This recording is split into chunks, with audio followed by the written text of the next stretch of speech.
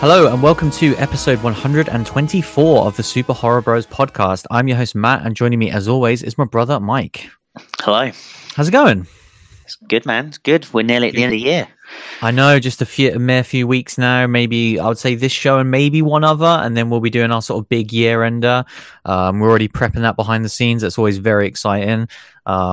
I hope you guys enjoy it as well. But yeah, it's always such a great time right now, to look back on the year and be like, how was this year? Because we know that how much we loved 2017 was such a landmark year still for horror, even looking back on it now. So how will 2018 stack up? Well, we shall see in a few weeks. Well, we saw a lot of goddamn movies in 2018. I know that much. Yes, we did see a lot of movies, and we saw another movie this week, which we thought we would never see. A movie that is pretty much, I'm sure it probably got mentioned on like our first ever episode. I mean, I feel like it's just been on our slate of like, this movie comes out in 2 weeks' time for like, I know. since the first couple of months of the show. I feel like it would be a good joke just for when you do your upcoming movies for next year. Just throw this on there. This and Jeepers Creepers 3 are going to stay on there because they're a staple of my list. Like, the old copy and paste. Both those fucking movies this year. Yeah, well, I mean, Jeepers Creepers 3, that was a hell of a movie. So we'll see how Death House panned out. But first, there's a little bit of news here. I'm just going to add this this is not really hugely newsworthy, especially because we talked about it last week. We talked about the Happy Death Day to You trailer.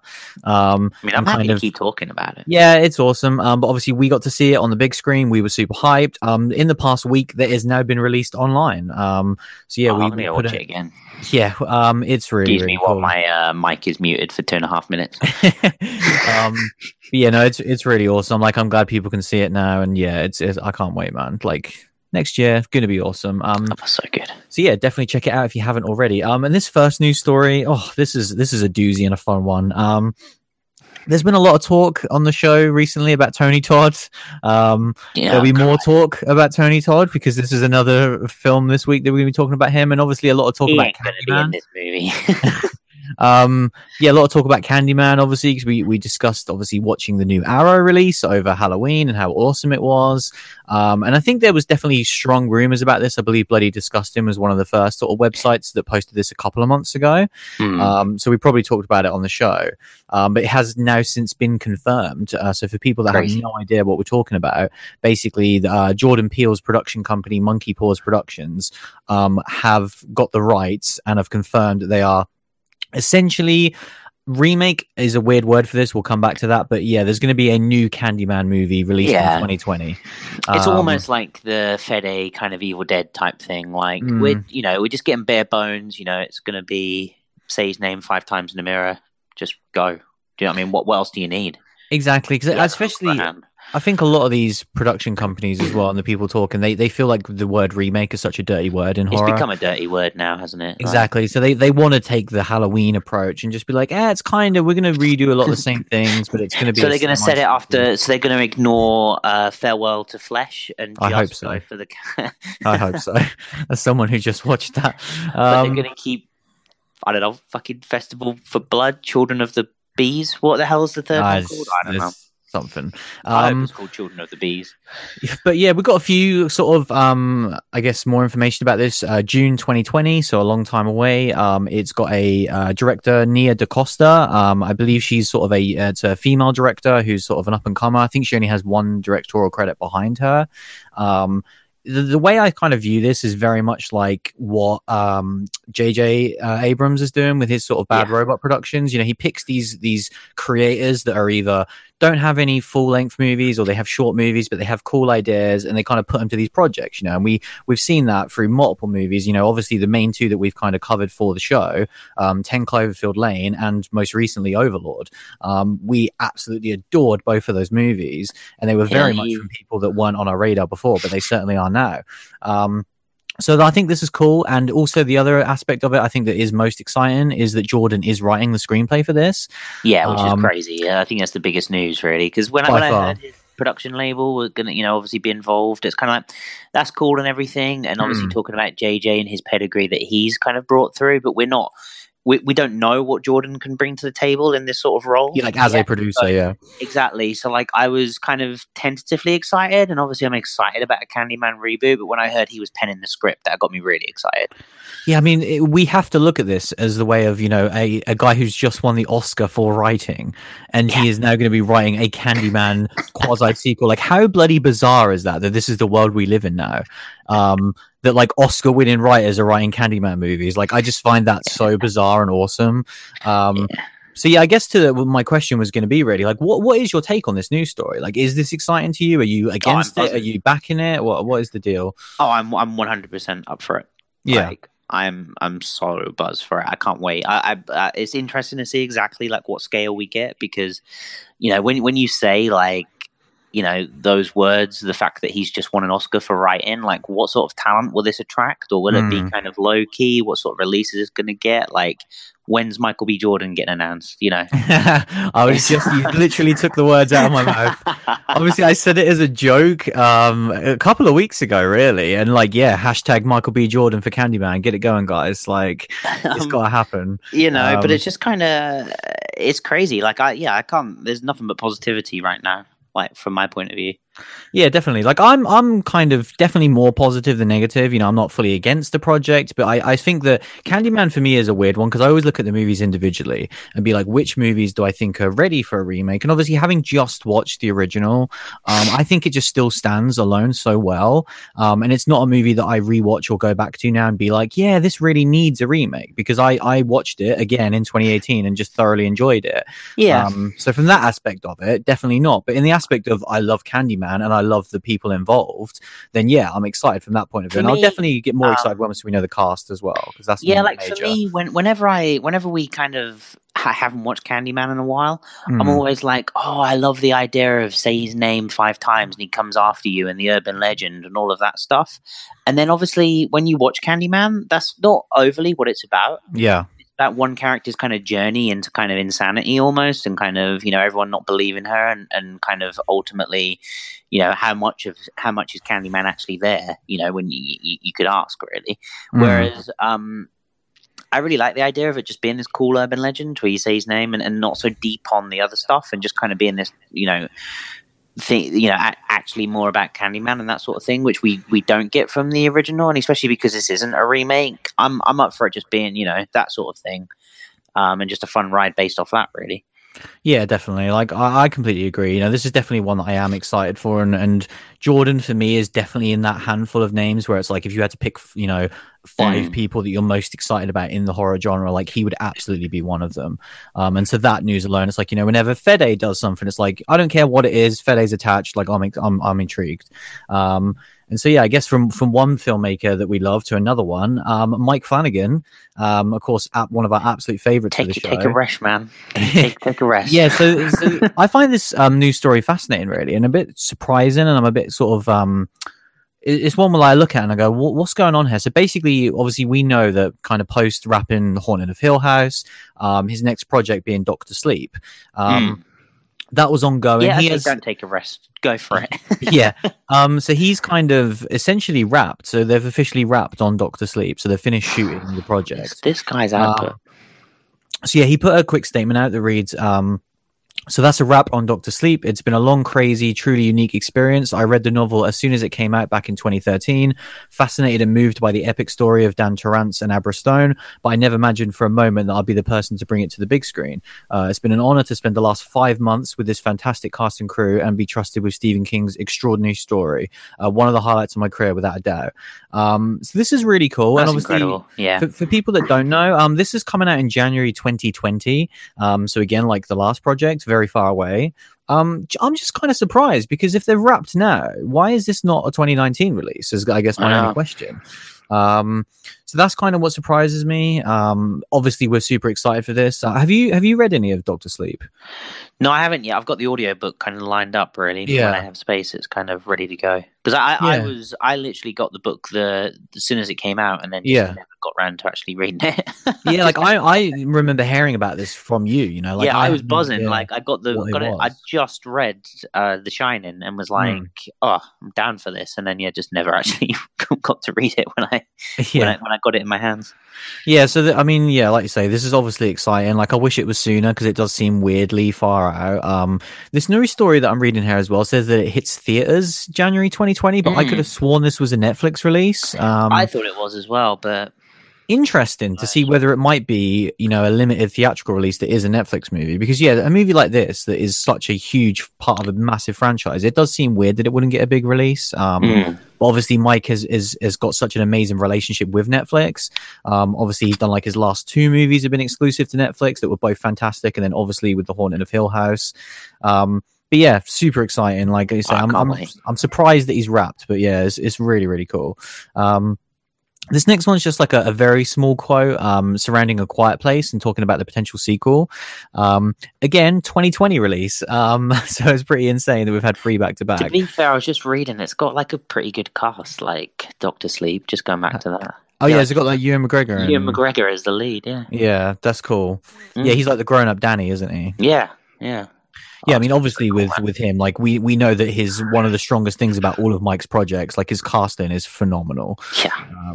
So yeah, I have no doubt that they're going to knock it out of the park on that one. But yeah, this next one, obviously about A Quiet Place, just a couple of quotes really with John talking about it. He was just saying that he doesn't really see it as a sequel. He's categorizing it more as just world building. And then Emily basically said that she kind of sees it as like a second book in a series of books and a widening of the world. It's not necessarily a continuation of the story. I thought that was interesting. I think it was something that's been hinted at before.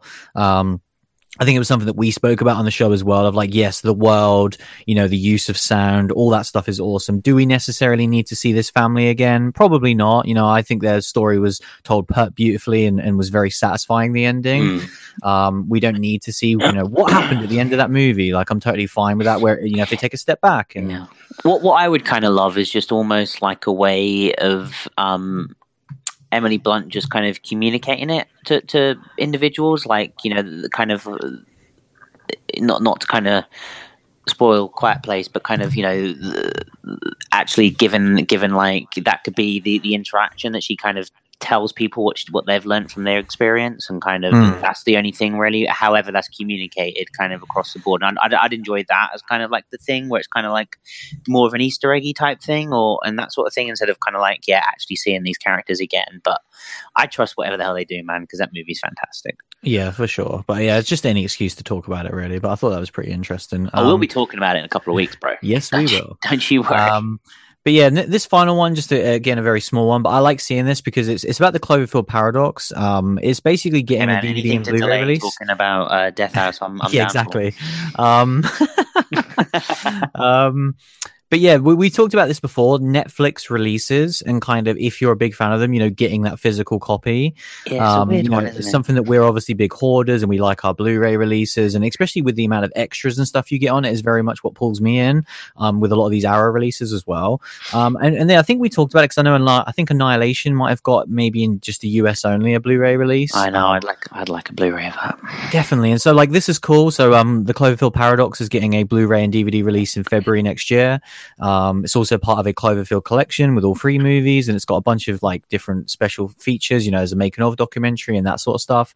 But yeah, like I really want to see more of this from Netflix. I think we spoke about it before, you know, like a Stranger Things Blu-ray box. I'm sure that problem might exist, but you know, like Haunting of Hill House. Yeah, I thought that did, but I might be wrong. I remember us both saying like I wanted Gerald's Game on Blu-ray because it was one of my favorite movies. You know, I wanted to have it sitting on my shelf and to support that project even more than just watching it on Netflix. Yeah. But yeah, especially because you see this in video game world as well. For people that don't know, there's like obviously a lot of video games are digital only these days. But a lot of the ones that are real fan favorites, they get what these called like limited run games. So they get these smaller physical releases. And it's just a really nice gift if you are such a huge fan of a game that is like a smaller, you know, video game, not one of the big AAA releases. And I think that would be cool in movies, you know, like these smaller projects to get these releases. And so yeah, I just thought this was a nice one because I'm probably going to pick it up because I just want to have all the Cloverfields on Blu-ray. Why not? Why the hell not, man? Exactly. Especially if you add Overlord to that. Oh, Overlord, what a movie. Can we just talk about that again? Because that movie was really good. Yeah, we do that. Like I say, anything. Literally anything you want, man. No, let's do it. Let's talk about Death House.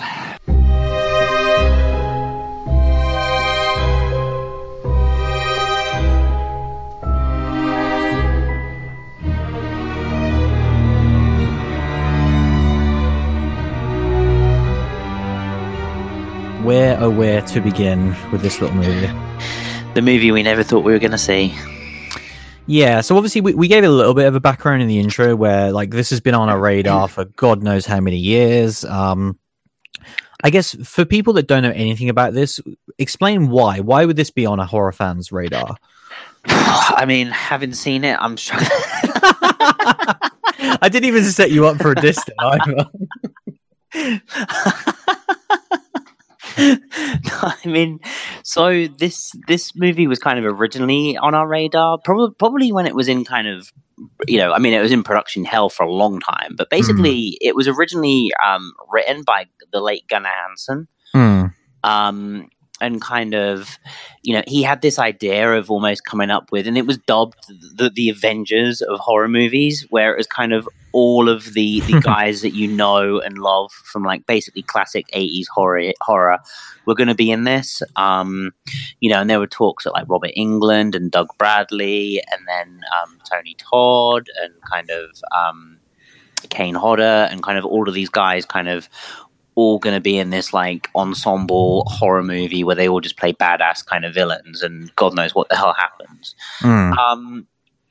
Somewhere between now and then, there was probably about 16 different movies shot. I'm pretty sure most of the guys I named never actually saw anything more than a script. And I feel like the script must have changed like 1,000 times. Yeah, because obviously with it being unfortunate what happened with Gunnar obviously passing. God knows how many rewrites happened post that. Because when the hell did we start this show? Like, we started in 2016 March. Yeah. So Gunnar died in 2015. Yeah. So like, we knew about this movie way before his death. Exactly. As well. So like, this is how long this movie's kind of been kind of in some sort of production hell for years and years and years. We eventually kind of get to the point that the movie's made, and we get like a pretty decent like cast, that gets put together for this kind of. We don't get the big one for me, which was Robert Englund. I'd love to have seen like him in this movie before I'd seen it. And but we get kind of a lot of the guys that I named, like Kane Hodder. We get Tony Todd. We get Bill Moseley. We get Sid Haig, Michael Berryman, Barbara Crampton. Like, we get a pretty crazy good list of like horror movie stars. One that like I think I'd be pretty happy with, like if I was kind of trying to make this crazy ensemble, like they did a pretty good job. Oh, 100%. I think it's way better than you could possibly imagine for a level of this, this small indie movie. Like you say, there's only a handful of people they didn't get. They got a vast majority of the people you would expect them to get. Exactly. So that's pretty cool, man. And so like the plot of this movie, I guess, is kind of like the yeah, this is where it starts to basically everything up to this point is good, guys, and then we start to get the plot in the movie, and it all crashes and burns. So I mean, basically, Death House is this supermax prison that's been designed to kind of house the craziest, kind of most dangerous inmates known to man, and they're kind of being held there and being experimented on, maybe, and kind of brainwashed by these kind of doctors that are trying to. Obviously, they just have free reign, basically, to do what they want to experiment on these guys because they've just, been sentenced there from the terrible crimes they've done. And so we get introduced to kind of this prison early on, and then basically we these two characters that are they police officers or what are they? No, they're special agents. Special agents. Okay, yeah, fine. So these two special agents come for like a tour of the prison, and we'll get into what the hell this tour actually means because I'm not sure. But basically halfway through the tour, the prison goes into lockdown, and a load of the inmates kind of start to escape, and it's all about our two special officers trying to keep the inmates trapped and kind of ultimately try to get out of the prison. I mean, I guess that's somewhat of a plot. I mean, I'm struggling, man, because this movie makes no goddamn sense. Yeah, that's very much like if you had to try and explain it to someone, the most layman term possible, because when you actually watch the movie, this doesn't feel like what's actually happening. No, but somewhere along the line, it kind of happens. The prison itself is like quite a cool idea, where it's almost like the Hive from Resident Evil, where it's all mostly underground, and kind of the lower they go, the more like dangerous that the criminals get, and I quite like that as a concept that like these and like the absolute crazy guys, they're called like the something or other five, like I don't know, the deadly five, I don't know, and they're kind of that's where you get a couple of our kind of cool cameos, Michael Berryman and Bill Moseley being the kind of two main ones down there of the five. And that was cool. Like it had these moments where I was like, what I want from pretty much every movie like this is basically 13 Ghosts, where I want like I want a cool badass kind of bad guy, and then we get a little like 2-minute video of them like actually rampaging and doing their crimes, and then behind bars like all crazy. And we don't really get that in this. We get like a little bio screen and kind of get told what they did, but we never actually get to see these guys as a villain. We only get to see them as an inmate, which is one of my massive kind of many problems I have with this movie as I start to unpack it. But so many of these awesome actors, genre actors, don't actually get to be the characters that they are in all of the films that you love them in. They're just kind of these subdued, kind of trapped kind of prisoners. But I guess that's kind of going more into review. So, I mean, that's my synopsis, man. What did you think of this pile of garbage? It was just it was so confusing to watch because, like you say, on paper, I feel like this is a fairly easy thing to make at least a somewhat satisfying movie. Once you've got the hard part, you've got all these people signed on who are like these horror legends and icons, and it's just fun to see them. You get that nostalgia kick. You're like, oh, look, there's, Michael Berryman and there's Bill Moseley, and Sid Haig. But once you actually sit down and watch this movie, like it's such a chore to get through. It feels so long. It takes so long to get going in any sort of capacity. It's also like, it's just a mess of a movie in terms of like the visuals. I mean, we'll have to get into it, but it's like, this movie is super weirdly sci-fi, almost more than it is horror. And it's really weird. Talking about visuals, you cannot see a goddamn thing for like 20 minutes of this movie. That there are scenes when the kind of, what actually causes the inmates to break out, like the power outage? I mean, I was trying to stay awake, but something happens anyway. And when that kind of happens, so many scenes are shot really dark, so that you really struggle to see what's going on. And there were scenes where I was just seeing like 2 or 3 lights and no faces and people having conversations, and I was like, Jesus Christ! This, like, I'd say it looks like it was shot on an iPhone. But we've seen a film this year that was shot on an iPhone, and that film looked way better than this trash. Yes, it did. So I can't even use that as an insult these days.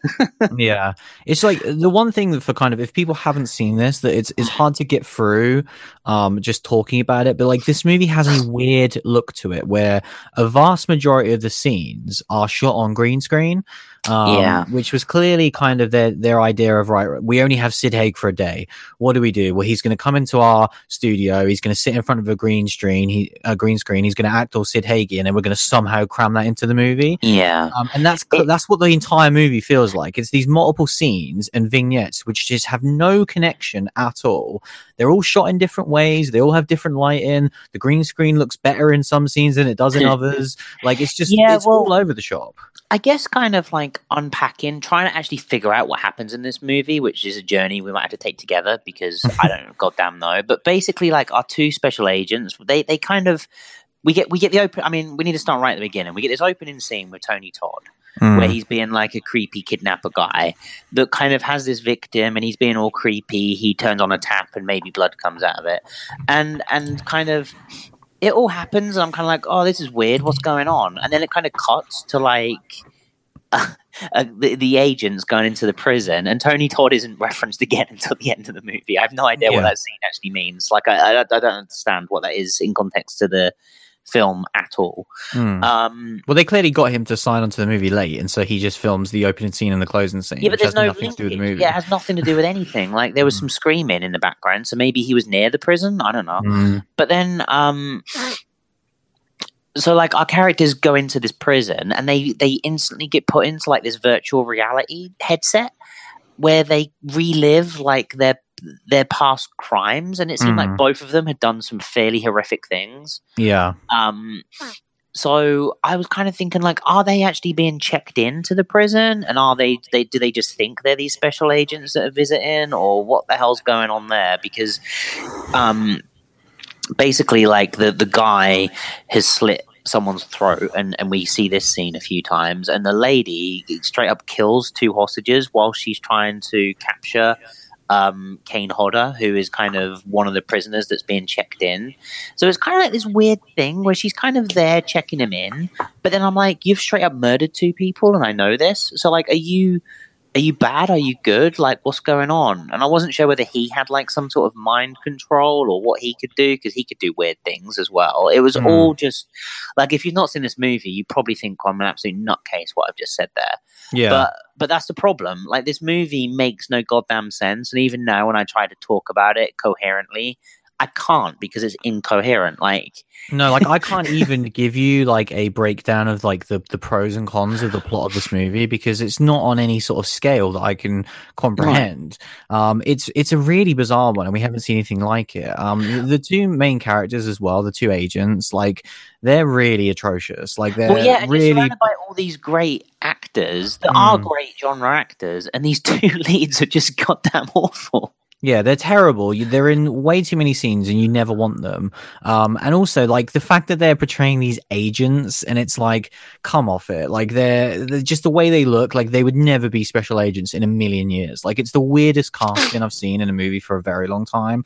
Where I was like, I was waiting for the twist, you know? I was waiting for it to be like, no, they're not special agents. They're just these two scummers that we've, like, tricked into thinking they're special agents in their own fantasy. I thought that was going to be part of the brainwashing weird VR thing, that they were actually being checked in, and maybe Kane Hodder was the agent, like this big, crazy agent that looks like a bad guy. And it's like, it's weird. The one thing I will say is I thought Kane Hodder was like really good, and like considering how much of a muddled goddamn mess this is, where he probably filmed one scene and then like he had to wait 6 months, and then he's like getting on a bus to film the next scene. It's like the fact that he somehow managed to, like, he was the only decipherable character in this entire movie. There were two performances that I thought were really good, and it was Kane Hodder, and that's incredible, because Kane Hodder's in this movie quite a bit. Yeah, like, I'm very really unclear as to what he is. Like, does he have superpowers? Because he kind of gets shot and then kind of stands back up. And like, I don't know what the hell he is, but whatever hell he is, he just Jason? Like, yeah. Like, I'm just used to Kane Hodder getting shot and standing back up, so I'm cool with that. But like, in terms of his performance, he was really strong and really good. Also, just the scene with Sid Hagen was fantastic. Just to see Sid Hagen, it just got me pumped for 3 for Hell. Because I was just like, oh yeah, you're awesome. Like, you're going to be amazing. Because he just straight up plays Sid Haig in this scene that makes no goddamn sense. I don't even want to unpack the scene because it makes zero sense. But he was awesome in the scene. Yeah, it was like just a fun little, has Sid Haig being Sid Haig, and that's awesome. Because like I say, a lot of the actors, like Bill Moseley, he has to read such weird dialogue, and it's such a weird performance where there's a point later on in the movie which is supposed to be this like big finale to the movie, and the kind of, you have these awesome horror icons. They're all just standing there in these weird outfits that look like sort of space armor from Halo, and they're just talking a load of mumbo jumbo sci-fi, and you're like, this is not what any of these actors are about. Like, I don't understand what this is. Like, what? Like, why is this such a convoluted mess? Like, it should just be an insane asylum filled with all these awesome actors. Like, why is it some weird sci-fi thing? It's you know how much we love sci-fi as well. It's not like we're against sci-fi. We love sci-fi. It's like just poorly done. That was the bit that was incredible. You've got Michael Berryman standing next to Bill Moseley, and I'm like, here we fucking go. We're getting the 5. These are the bad guys. Like, shit's going to go down. They're going to be crazy, and at least that's going to be fun. Like, this movie sucks, but at least this scene's going to be fun. And then Michael Berryman, like you say, he's standing there wearing a fucking spaceman suit. Bill Moseley the same, and Bill Moseley is just spewing this like incoherent babble that's kind of about religion, kind of about sci-fi, kind of about nothing, and just kind of makes no sense. The scene ends, and our characters just walk away. They just straight up walk away and continue on this insanity train, including Kane Hodder wandering around. And I'm just like we said beforehand, the frustrating thing about this is that they've got such a good cast, and they literally did nothing with them. the fact that like people are going to listen to this show and maybe haven't seen this movie, I can only imagine how confused you are by our conversation on it right now. And I think that just serves the point that this film is just it's insane how little sense it makes. I almost feel like you know, like the ABCs of Death. It kind of feels like that, where they went, right, you film a 2-minute segment, but we're not going to show it as 26 individual things. We're going to show it as one feature. You've got the same actors, but you get this 2 minutes, you get this 2 minutes. And we're just in an insane asylum, and they're kind of breaking out. And yeah, they're kind of the cops, and these are kind of the bad guys. Just go with it. Yeah, you know? That's exactly what it feels like. Like the fact that there's only one attacher, one director attached to this is like amazing insane to me. Because, like you say, it really feels like at certain points in the production. I mean, I've never seen a movie more than this, which kind of encapsulates a production hell, because it does feel like there were so many different ideas floating around, and at some point there were some talented people working on it. At some point there were some unso-talented people. Because, like, talking about like the gore specifically, there are certain scenes where the gore just looks terrible, or they don't really shoot it well, or you don't even get to see it. And then there's some other scenes where it actually looks all right, and there's like some decent practical effects there. There's some good blood and gore, you know, what you'd want from a movie like this. You know, it's still very sparingly for what you'd want. But like even stuff like that, where I'm just like, this doesn't feel cohesive in any way, shape, or form. And I guess that's what we expected going in, but I wasn't expecting it to be this crazy in terms of it feeling like a cohesive thing. Yeah, but like you say, they added so many crazy elements. This whole sci-fi thing, this whole kind of, you know, Kane Hodder being like somewhat supernatural. You've got the kind of religion aspect towards the guys at the end, and you've got all this just crazy stuff going on, when all I need is a crazy prison breakout, like with these like, you know, absolutely crazy killers. Like I say, I wanted it to be, I mean, I've gone long enough without kind of saying it really, where basically it just needs to be Funhouse Massacre.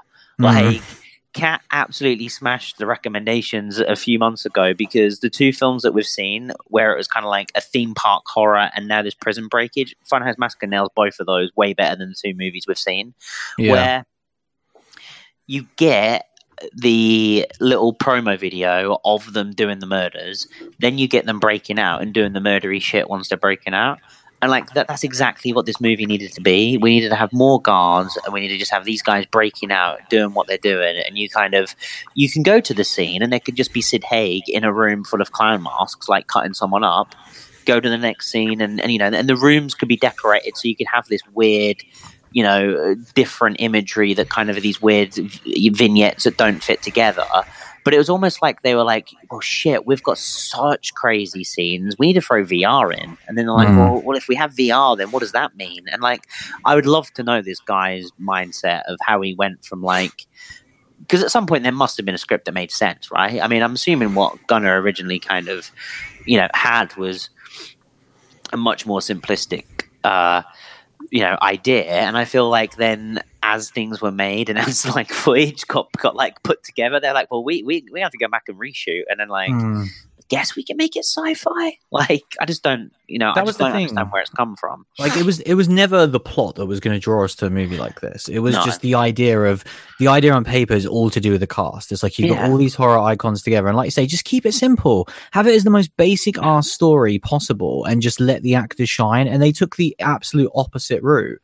And really tried to make it about the story, and they spent so much time, like you say, making these actors say all these convoluted lines. I mean, like I say, even though Kane Hodder is a really good performance, some of his lines that he had to read where he's just talking absolute nonsense. I'm just like, what is he running on about? Yeah, I'm just like, chop someone's head off, bro. Yeah, exactly. And like when there's lying around somewhere. Yeah, exactly. And those moments, those moments are so fleeting. You know, you really want those moments of like. I mean, one of the ones that was like the Friday worst the 13th don't own the copyright for that. Like, you go for it, bro.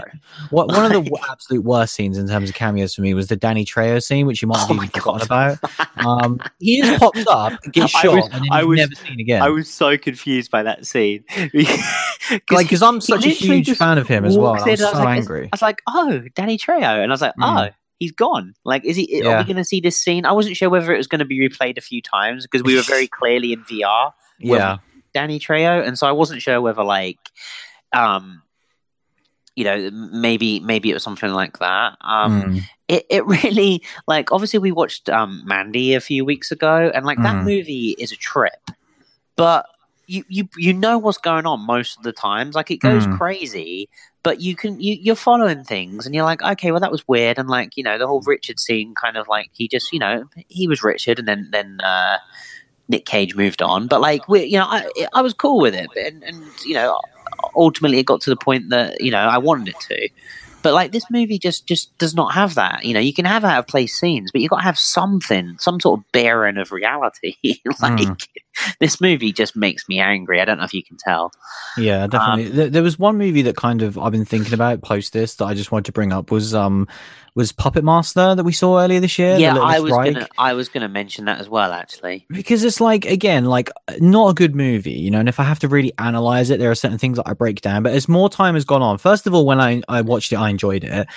Secondly, if you're gonna watch a Puppet Master movie in 2018, it's like, right, what do you want? Well, you want puppets fucking shit up in cool deaths. They absolutely delivered that. And even though they take too long to get to it, and we've already had that discussion about that overall movie, they delivered what I wanted that movie to be. And so going into this, like, have the horror icons, do cool deaths, and I'd be satisfied. Well, like, it's not hard. You're 100% right. That was 100% the point I was going to make. That I was literally like walking my dogs tonight, thinking about Puppet Master when I was thinking about this movie, where I was just like, actually, I wanted this movie to be Puppet Master, where I just got dumb kills and it delivers on it. And Puppet Master, you fast forward the first half an hour and you've got a fantastic, just crazy, balls to the wall, gory horror movie, which is 100%. You know, if this movie you could fast forward the first 20 minutes of and get to like Bill Moseley, Sid Haig just running around being crazy in a prison, then great. But we're gonna have to wait for Free from Hell from that. So like, it's just kind of, it is so disappointing because I felt like when we talked about Puppet Master, like, a few times this year we've said like, it's so easy to get right and they've got it fundamentally wrong. And I actually kind of am starting to give credit to films like Puppet Master that just kind of delivered on the dumb shit that I wanted. Like you say, when we talked about it for the show, we're probably a little bit kind of damning on it because we have to talk about it in terms of, like, you know, the breadth of movies we've seen this year. But if you're going in wanting just some crazy kills and a fun time, you're going to get it. This movie will not give you that. Yeah, there are certain movies that don't require a further discussion. You sit down, you watch them, you feel satisfied, you move on with your life. And like, that's how I felt about Puppet Master. Was like, I just want to talk about the kills again. Be like, I don't. that was it's not something that I need to break down and analyze in the characters. You know, we obviously do that because we do that for all of the movies. But as an experience, it was like, they gave me what I wanted. Like, the puppets, they did fucked up shit. Cool. Like, and that's exactly, it's the junk food of horror, and that's exactly what I wanted Death House to be. Was like, oh yeah, you know, remember that time when like Kane Hodder like skinned a woman? That was cool. But it's like, you don't get any of that shit in this movie. Remember the scene when Bill Moseley killed someone? Oh no, because he just stands there and talks for 5 minutes. Remember when Michael Berryman spoke in this movie? Oh no.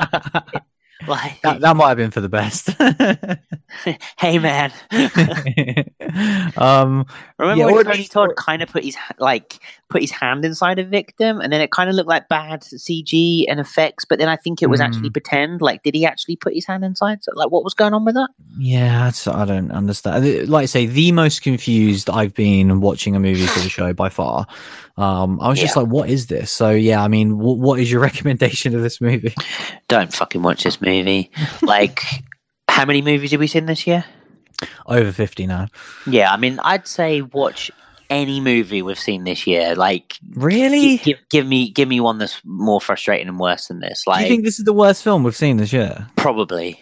Man. Like, it's. Do you remember like Victor Crowley and like Jeepers Creepers? Yeah, but there was some like cool kills in Victor Crowley. Like, and a couple of characters were actually quite funny and had a laugh. Yeah, and like, I mean, Jeepers Creepers at least had a plot. Do you know what I mean? Like, it had the creeper in it, which is, I guess, better than what we got from this.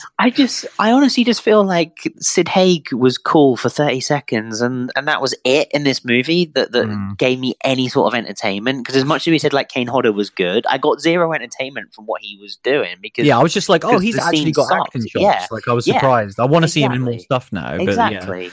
But like this, honestly, I think it's the worst movie we've seen this year.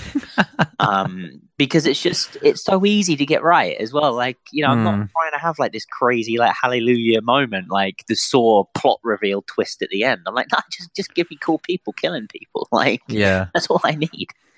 So yeah, no, don't watch this movie. It makes me angry. Like, we waited a long time for this, and it was fairly certain that it was going to suck, but like from the production hell that it was in. But I thought somehow it could be like salvageable fun. And it just wasn't. Like, I have not struggled to watch the end of a movie for a long time. It felt so long, and it was only 82 minutes. there are a few movies that like we do for the show. Like I don't stop watching movies. I have to see it through to the end. And there have been only a few movies that we've done that I've thought, I'm only watching this because we're doing it for the podcast, and I need to see it out for that reason. And this is definitely one of them. Yeah, it's definitely a major disappointment. Like, I wouldn't recommend it on any level, really, because I just think it's sad because it could have been something really cool. Yeah. And it's a shame, really, because it's almost like this idea, it feels this way anyway now, is like this idea has been tarnished now. It's like no one else could say like, hey guys, we're going to get every horror icon together, because obviously the main kind of crux of this movie is that we see a lot of these movies, a lot of these smaller productions where they can afford like hey, here's the scene with Barbara Crampton. We talked about like Puppet Master. Robert Englund in Funhouse Massacre. It's exactly. A good movie, goddamn. Keeps defending it. But yeah, like we see that all the time when they can afford one person, or like, here's the Tony Todd cameo in Hellfest. Whereas it's a really cool idea to be like, no, we're going to get all these people. Yeah. You just need to have it in a serviceable movie, which this isn't. It's a shame because it's obviously, this is kind of Gunner's like legacy, kind of like he penned this. It was kind of his dream, and for it to like not pan out, in any way good is really disappointing. Because obviously, one of the things that was quite interesting in this, the character that never really came back when was it Barbara or one of the other doctors was kind of scrolling through some patients, and they show the leather lace, was it called? Oh yeah, like the girl, the female Leatherface. I was like, I want to watch her in a movie. Like, I want that to be a Texas Chainsaw Massacre sequel. Like, that was like the best shot scene in the whole movie. Leather lace, and kind of. Was that not Gunner like in that as well? I don't know. He was in the movie, yeah. Yeah, as like because she was being this kind of and so I'm like, was that something that Gunner had shot or got together, obviously pre-hand, because like that was one of the best scenes in the movie, and I'm like, I wonder like how many movies were made in this process and then like clipped into one, because like I say, it was completely out of context, but that was, like I say, I'd straight up watch a Leatherlace movie. Yeah. Is it called Leatherlace? I think she was, wrong, but it sounds right as well. No, that was a really cool bit. But yeah, this like there she are certain movies looks like Gunner as well. Like the way she was moving and kind of like the build and everything. It was really good. I was like, holy shit, that's Leatherface! Like when they first popped up. So yeah, that was awesome. There are certain movies that we cover for the show where it's like, we watch it and it might not be good, and I just kind of move on. But this is one that definitely makes me sad. It's sad for everyone involved. Like I feel sorry for all the actors. I feel sorry. I'm angry, bro. I'm angry.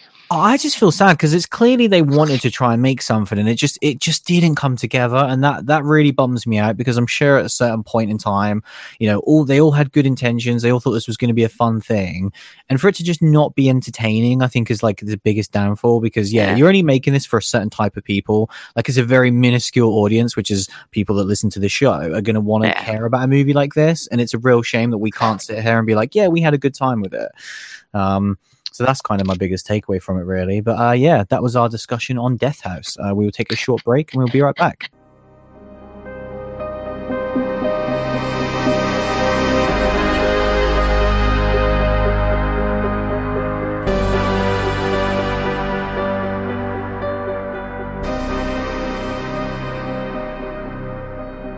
So yeah, we do have a question and a comment this week. Of course, you can always find us on Twitter at SHBpod. First of all, we had a comment about this movie. We have to keep talking about it. God damn it, I thought it was over. So thank you to Kat. I know this was one that she was very excited for a very long time. She says, do you remember the original lineup? I read a review that said Robert Englund, Doug Bradley, etc. had made the right choice by stepping away. I'll admit this is my disappointment of the year. I'll watch it again, but just to try and work it all out. Who was that comment from, sorry? Kat. Oh, Kat, don't watch this again. Don't do it to yourself. Yeah, please don't do that. You've already recommended better movies. Go watch them. This, I mean, we already said, like, the the people that were announced that didn't kind of keep themselves attached to this project, I have more respect for now. I'm like, well played, Robert. Well played, dog. Like, Yeah. You saw the inevitable kind of train wreck that was going to happen. You Final Destination yourselves out of it. Like, you've done well. Because it's a shame. Like, it really is. Because it could have been something really special. Yeah, for sure. So yeah, it sucks that you obviously didn't enjoy that as well, because I know you were looking forward to it a lot, like we were. But sadly, they don't always work out, unfortunately. But yeah, we do have a question. Hey, you want to hear disappointment? Listen to our Saw Legacy episode or Jigsaw. It's not called Saw Legacy. You always think it's called that. I like to call it Saw Legacy. Yeah, no, yeah, that is what true. You want to hear disappointment? Like. Hear two guys watch 7 films in prep for it, and then go watch fucking Jigsaw. At least we got to see 6 good movies prior to it. Like, true, and a movie that was coherent. Yeah. That's true. It's definitely coherent. But yeah, we got a question from Cody. He says, hey guys, here's my question. What are your top 3 most anticipated movies of 2019? And what are your top 3 unanticipated movies of 2019? Yeah, so I guess we'll kind of go into it more, because obviously we're going to have our annual upcoming horror movie list at the start of next year, because there might be some stuff we're forgetting. But I feel like this would be a nice way to just, what is the movies that are like kind of off the top of our head. But yeah, I mean, I guess it goes without saying, obviously the number one, if it was like gun to my head, you can only watch one movie that's going to be released in 2019, it would obviously be Free from Hell. Hell yeah. Can't the hype train is just, at this point, there's a hype train for a real, guys. My God, I'm so excited about it. Like I said, the only thing this movie did for me that we've just watched is give me a little bit of Sid Haig, and I'm like, oh man, I just want to see Free from Hell. Like, I want to see him in prison, like actually being good. Yeah, like playing that character with the clown makeup on. Like, yeah, I can't wait. So yeah, that'd obviously be the number one. I feel like another one as well. Again, it kind of goes without saying, but like, when you're having part 2 of, what was our movie of the year last year in 2017, obviously so It Chapter 2 has to be in the top 3 as well. I'm sure you agree with that. And then, yeah, for me, like, this is where it gets difficult, because then there are 2 that I'm very much excited for. But as we discussed earlier, like, I'm such a huge fanboy of Jordan Peele now, and kind of just obsessed with what he's going to be doing next. Obviously, we know his new movie, Us, comes out in March. We know next to nothing about it. And I want it to remain the same until I'm sat in the cinema. Oh, can you imagine? Like, I would love it if there was just no trailers, no hype, just like, hey, I want it to be like Cloverfield, man. Like, they can just release like this teaser that makes no fucking sense, and then just like go see it. Like, yeah. So yeah, like that for me is like, even though I know literally nothing about Us, and there are other movies in 2019 that we know more about that are probably more bankers, but I just can't wait for that. I mean, I definitely know what the other one is, and I'd say that would be my third choice, and that's Happy Death Day to You. Like, the second I saw that trailer, I am so pumped for that. I'd say that's probably behind 3 from Hell for me. Yeah. Because like, it just looks like a banker, doesn't it? I'd be so surprised if that's not great. Yeah, well, because the first one, we saw the initial trailer for the first one, and it instantly was one of my most anticipated movies, and then it delivered more than I could possibly imagine. So now just seeing the trailer for the next one, and that already has me pumped, and I know they can deliver. Like, I think it's gonna be fantastic. I cannot wait. Yeah, definitely. So yeah, there's a lot of stuff. Cody did say his top 3 as well. So yeah, his top 3, Happy Death Day to You. So he definitely agrees with us on that one. It Chapter 2 as well. So again, in line with us. But he does have one different. He's looking forward to The Curse of La Llorona. We talked about this one a few weeks ago, I think briefly, because I know the director of this is his first movie, but he's already tapped to be doing The Conjuring 3. Yeah, that's crazy, isn't it? Yeah, so kind of, I guess I don't know much about this movie, so like Cody, definitely get in touch with us. Like, why is this movie anticipated for you? Is it just because of the kind of connection, I guess, to The Conjuring, or is it just this movie alone? Is there stuff about it that excites you? Because I don't really know too much about it.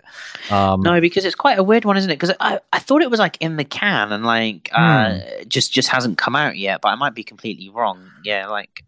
I think that's right, because I'm pretty sure we looked that he was doing Conjuring 3 and we're like, holy shit, he has his horror movie that's not even out yet, but obviously, glad it's got a release, and yeah, it's definitely on our radar, and then we know that, you're looking forward to it. Yeah, definitely. So yeah, definitely let us know. Have you thought of some that you're not kind of jazzed about? Because there's a couple that springs to my mind. Yeah, I mean, there's only one, like we don't really negative, and I know that Cody will disagree with this. That's why I thought I'd bring it up. But we'll kind of talk about it, I guess, in the future. But it's just like the Child's Play remake is something that we're so adamantly against, from like a personal standpoint, really, just because of the way it's been made and how it feels like such a slap in the face to the original creators who we're such huge fans of.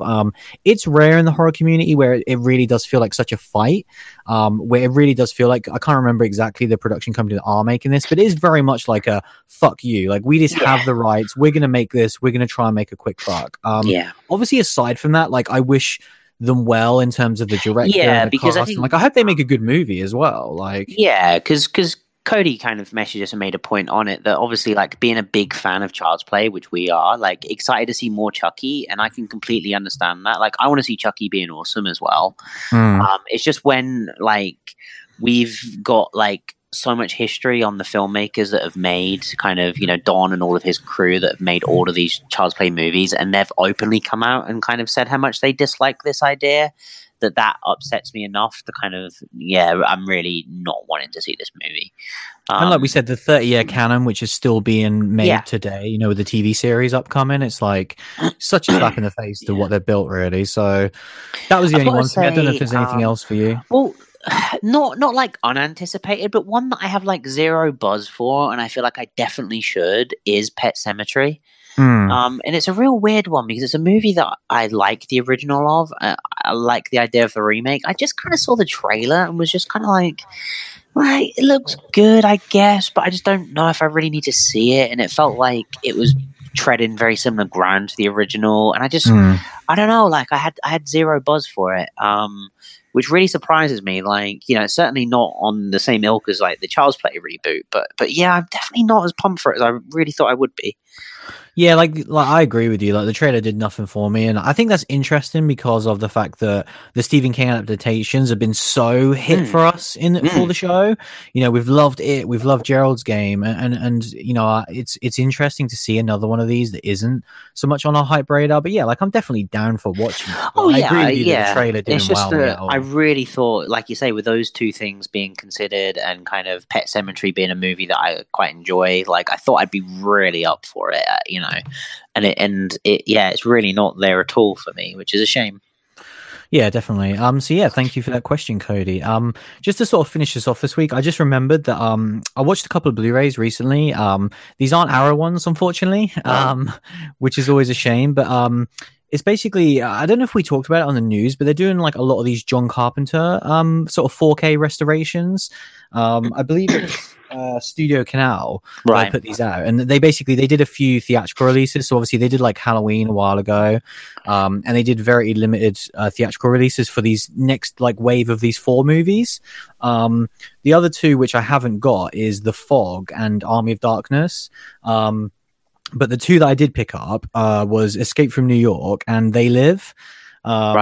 Which I haven't seen either of those in such a long time. And They Live was the one that I was like really, really wanting to get. So I picked that up and I watched it over the weekend, and man, it's still such a good movie. It's crazy that like no sequels to this movie. There isn't really anything kind of that's like copied it. And the fact that it's so on the nose still in 2019 and kind of like its social message is insane. Like you say, it sounds like something that could really work. Yeah, 100%. It's like when I recently watched Maniac Cop, and it's like, it's crazy that these themes are still live. Like They Live would be perfect for a remake.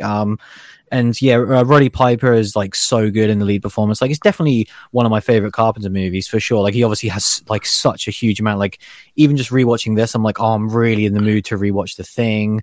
And obviously, I'm going to be watching Escape from New York at some point this week, which I cannot wait for. But yeah, I kind of want to talk to them because they're really cool as well. Like, it's obviously they're not Arrow, but they're really cool. Like, limited edition. They have the whole thing of you get the poster, the booklet. They're 4 discs as well, which is pretty insane. Yeah, because it's like a Ultra HD as well, which I don't even know how you play. Is that like an Ultra? Do you need like an Ultra HD you need player? A HD player, yeah. But then you get a Blu-ray as well, which is obviously still great. But yeah, they're really, really nice. So yeah, I'm definitely looking forward to checking them out. And kind of the other 2 as well. Like, I've never seen the other 2 movies. Oh, you should definitely check out Fog, man. Like, it's really good.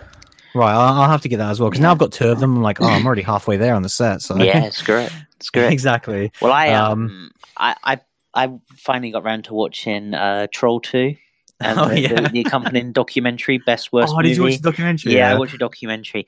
What did you think of it? Well, I have never seen Troll 2.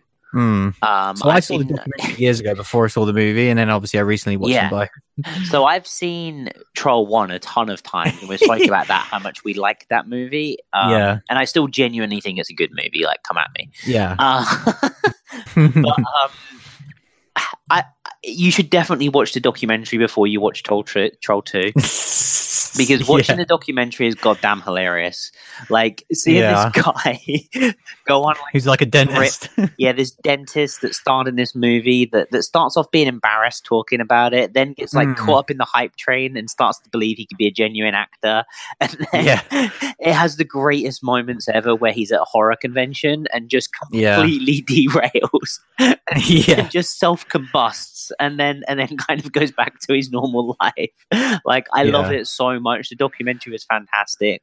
What about the director as well? Like, so much of it feels like you're watching The Office. Like, it feels like it's not a real thing. It really does. Yeah, the director's like heckling his own cast and getting angry. Like, it's fantastic. The documentary's so good. And when it's amazing, isn't it? Yeah, and then like watching the movie first. The movie sucks.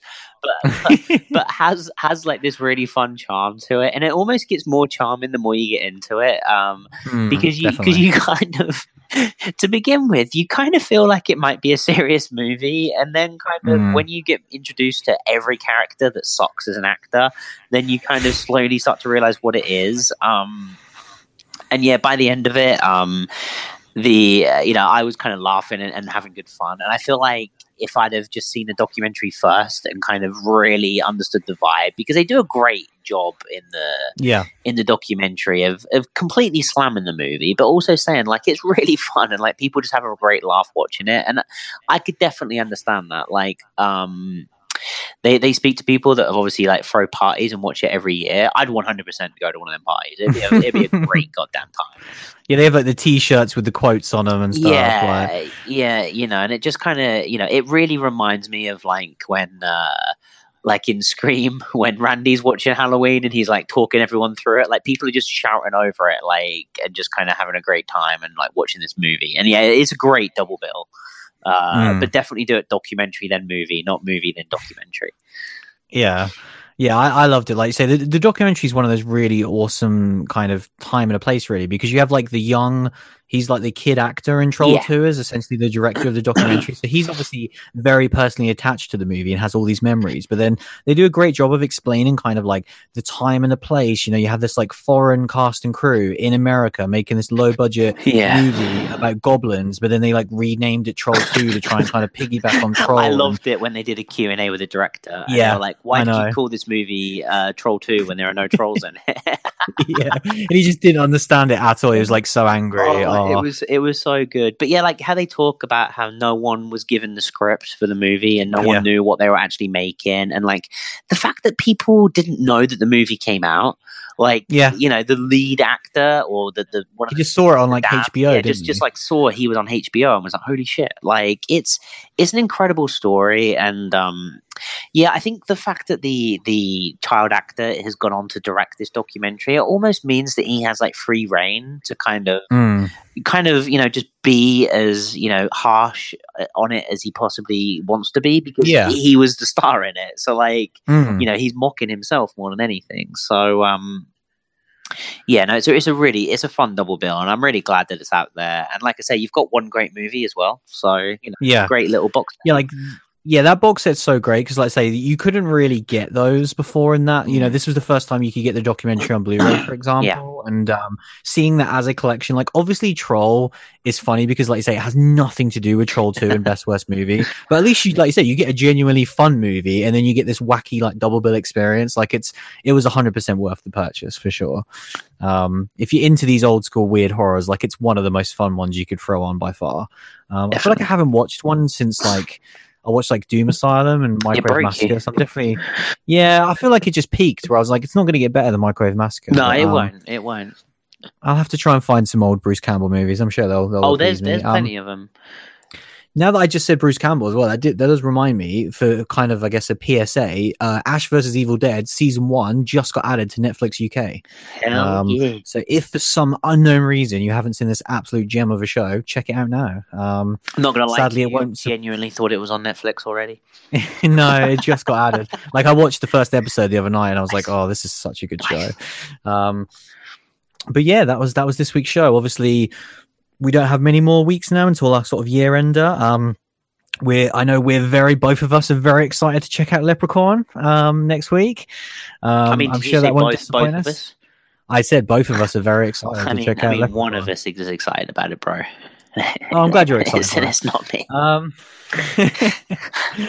it's going to be awesome. Let's put it this way. I'm going to make my top 10 list before I see that movie.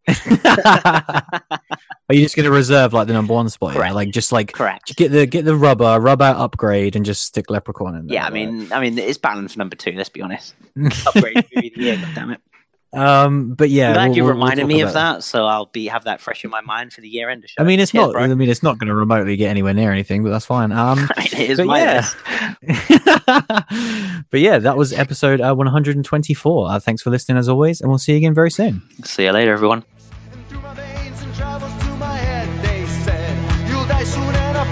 Shut up, I can't, mainly because I never could. How could I start that?